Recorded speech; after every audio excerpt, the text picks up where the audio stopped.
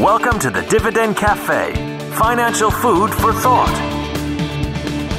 Hello and welcome to this week's Dividend Cafe. I am once again here in my apartment in the city and once again getting ready to run out the door. I've been here in the city now for a little over a week, and it started a week ago. I had just phoned in the middle of the night and I was sitting actually right here, having completed the Dividend Cafe for the week and getting ready to go to a whole day of meetings with Blackstone, an alternative asset manager, and we were in a symposium discussing all different aspects of the alternative markets in which they happen to exist.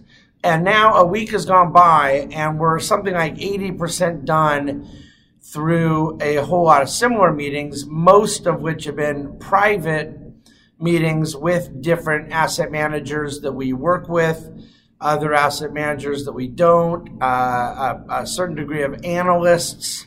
I actually have a meeting today with someone who's just sort of a top-down strategic intelligence provider to hedge funds.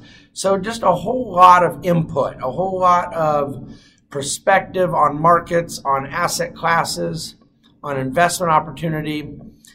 And that's what this week has been about, and it's been an absolute whirlwind. It always is. And two other gentlemen from our investment committee, partners at the Bahnsen Group, Dea Pernas and Brian Seitel, are here with me.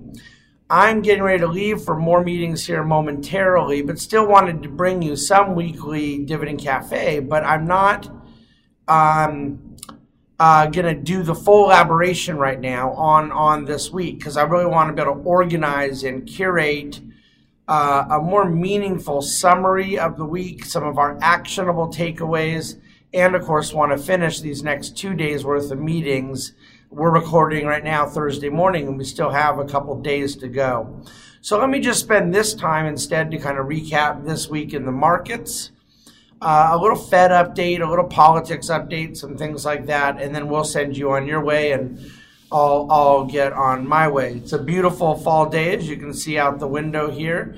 Let's see, that would be, you'd be looking down south that way. My apartment is out, it looks out over the East River. And then that's right into Midtown this way. So right behind me, you're looking down. I'm here in the Middle East portion of Midtown. And you can see from the blue skies that this is fall weather in New York, and it's beautiful.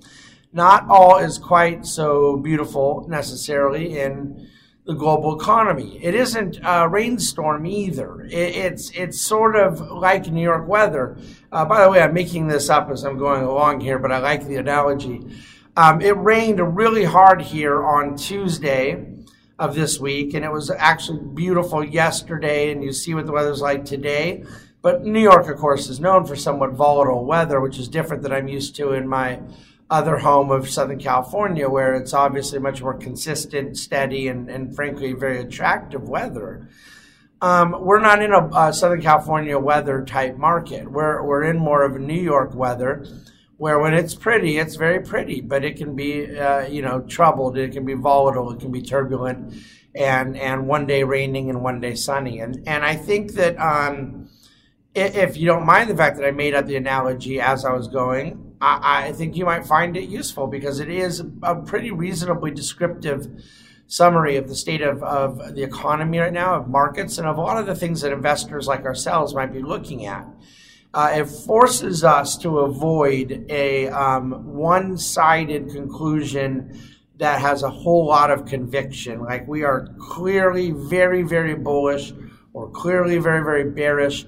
That is not there for us right now. The data doesn't allow us to do one of those two things.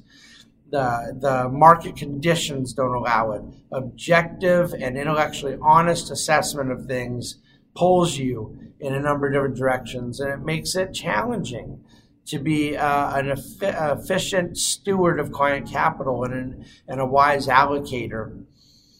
I think that the market this week is rather interesting. If I remember correctly, we were up about 50 Monday, down about 50 Tuesday, up about 50 Wednesday, and as I'm talking right now, the futures market on Thursday morning is suggesting about 50 to 75 points up today. So we may net end up the week about 100 points. We don't know what Thursday or Friday will end up doing, but modestly up on the week. But not only lack of a big directional move one way or the other this week, but very minimal volatility as well. Well, the Fed is going to be meeting next week. The futures are now pricing in like a 94% chance of one cut next week. Interestingly, that's gotten much higher in probability that a Fed cut is coming for October. It seems to be all but assured. But then the December odds of a second rate cut have come down. They were between 40 and 50%, and they're now sitting just around 25% in implied probability in the Fed funds futures market. So the Fed is maybe one and done. There are certainly others who believe that they're going to do a second one, but there's a lot of disagreement on that. And then the trade war issue, we know that we left things with phase one being sort of verbally agreed to, but needing a little elaboration on the written side. And most people expect that deal gets finalized. And then what happens beyond that is still a bit of an unknown. I don't think the markets care on the impeachment story at all. I actually do think it's much more of a political story than the Mueller investigation was. I think the impeachment story is a real story, but that's different than me saying I think it has market sensitivities. I do think there's market sensitivities around some of the outcomes from the political side. We've talked about this a lot. Interestingly, some strong polls came out this week suggesting Joe Biden's back out in the lead and Senator Warren had taken a little bit of a downtick, but I expect to see polls move around up and down in the weeks ahead. I point out in Dividend Cafe this week, one interesting consideration into the market, out of the election, out of the politics, out of the impeachment, is that let's say the House does impeach President Trump by the end of the year. The Senate then would likely be having its trial into January. And that takes Senator Warren. Now, it also takes Senator Booker, Klobuchar, and Harris as well, but they're meaningfully lower in the polls. But Senator Warren is a front runner. You presume the senators are going to be there for the trial. I don't think it looks very good if they're not. And yet that's right in the real thick of that campaign season. Going into Iowa and New Hampshire, election or caucus and primary results in early February. So that could give an advantage to former Vice President Biden, who obviously wouldn't have to be at the Senate trial, and even Mayor Pete, who's up there in the mid-level of the polls. So that Senate issue could end up having some interesting ramifications out of the impeachment trial potential into the campaign itself or the Democratic primary. And that could have an effect on markets, because I do think markets are really clear right now about two things. One being that they expect Elizabeth Warren is going to be the candidate, and they could be wrong about that. It's my expectation, by the way, and I very much know I could be wrong about that. But then the second thing, that the investor community, the survey data, institutional results and things like that, a lot of which I've laid out in Dividend Cafe this week, also suggests that they believe Warren would be the worst for markets and have the most negative effect in certain aspects of risk assets for investors. And so that's kind of a worst of both worlds if they were right about both things, which is A, they expect her to win, and B, they expect her to be bad for the markets. Of course, neither thing is written in stone, although the second one is probably a lot more forecastable than the first one. But our thesis is always going to be the same. This far out in advance, the last thing someone ought to be doing is trying to position a December 2020 portfolio around October 2019 polls. That is a very bad idea. Very bad idea. So in the meantime, we look at what we do know. We do know the Fed is looking to cut the discount rate again by which risk assets are measured. We know that earnings season is going just fine. It's not going gangbusters. It's only 25% of the way done. but it is exceeding expectations, and how much so, it's a little too early for me to go there. So I'm not going to go there. I'm going to wait at least another week, if not 2 weeks, to really unpack how it's looking. I can certainly speak from a bottom-up standpoint, from the vantage point of a lot of the names that we own, that we're really happy with how earnings season is going. And the financials and energy sectors seem to be surprising to the upside. We'll see if this carries through across penetration of equity sectors. What else do we want to cover this week? I really am continuing to monitor, both out of all of the meetings we're having this week, but even just in our overall viewpoint and the key information that's feeding the knobs we turn in how we allocate our client capital, is the impact of debt levels and impact of Fed activity post-crisis into different aspects of the American economy. And we divide that up, of course, to the government, to corporate economy, and to the households, to families, individuals.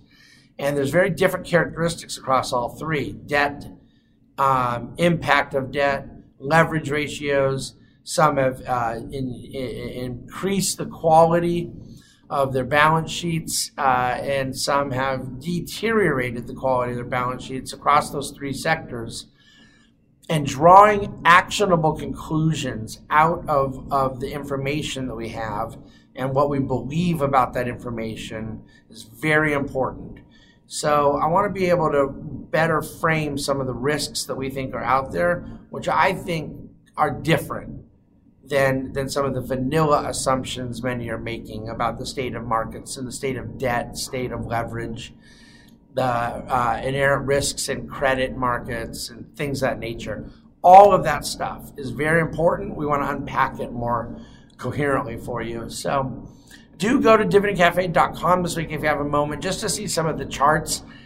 Really interesting chart we did showing where President Obama's approval rating was at this point in his first term, where President Trump's is, and then where President Obama's approval rating went in the final year before his reelection effort, and where President Trump may need to go. So there's some good political stuff in there, but just because I have to run, I'm going to leave the podcast here now. So we will have much more information next week, and we're going to be doing a lot of debriefing, downloading, summarizing of where we are with the municipal bond market, with alternatives, with real estate, with taxable fixed income, risk assets in general, all of the fun things that we live, eat, drink, sleep, breathe, die for, and what so much of this great town behind me is all about. And I think that this has been a very constructive week. I feel extremely happy to have had some of the meetings we've had and to be inspired in the way we're inspired right now. But we have more work to do, and so I'm gonna do that and come back to you with more information. Thank you for listening to, those of you that are watching, thank you for viewing the Dividend Cafe. Please have a wonderful day, a wonderful weekend. Look forward to talking to you again soon. Thank you for listening to the Dividend Cafe, financial food for thought. The Bahnsen Group is registered with Hightower Securities, LLC, member of FINRA and SIPC, and with Hightower Advisors, LLC, a registered investment advisor of the SEC. Securities are offered through Hightower Securities, LLC. Advisory services are offered through Hightower Advisors, LLC. This is not an offer to buy or sell securities. No investment process is free of risk, and there is no guarantee that the investment process or the investment opportunities referenced herein will be profitable. Past performance is not indicative of current or future performance. Is not a guarantee. The investment opportunities referenced herein may not be suitable for all investors. All data and information referenced herein are from sources believed to be reliable. Any opinion, news, research, analyses, prices, or other information contained in this research is provided as general market commentary. It does not constitute investment advice. The team at Hightower should not be in any way liable for claims and make no express or implied representations or warranties as to the accuracy or completeness of the data and other information, or for statements or errors contained in or omissions from the obtained data and information referenced herein. The data and information are provided as of the date referenced. Such data and information are subject to change without notice. This document was created for informational purposes only. The opinions expressed are solely those of the team and do not represent those of Hightower Advisors LLC or any of its affiliates.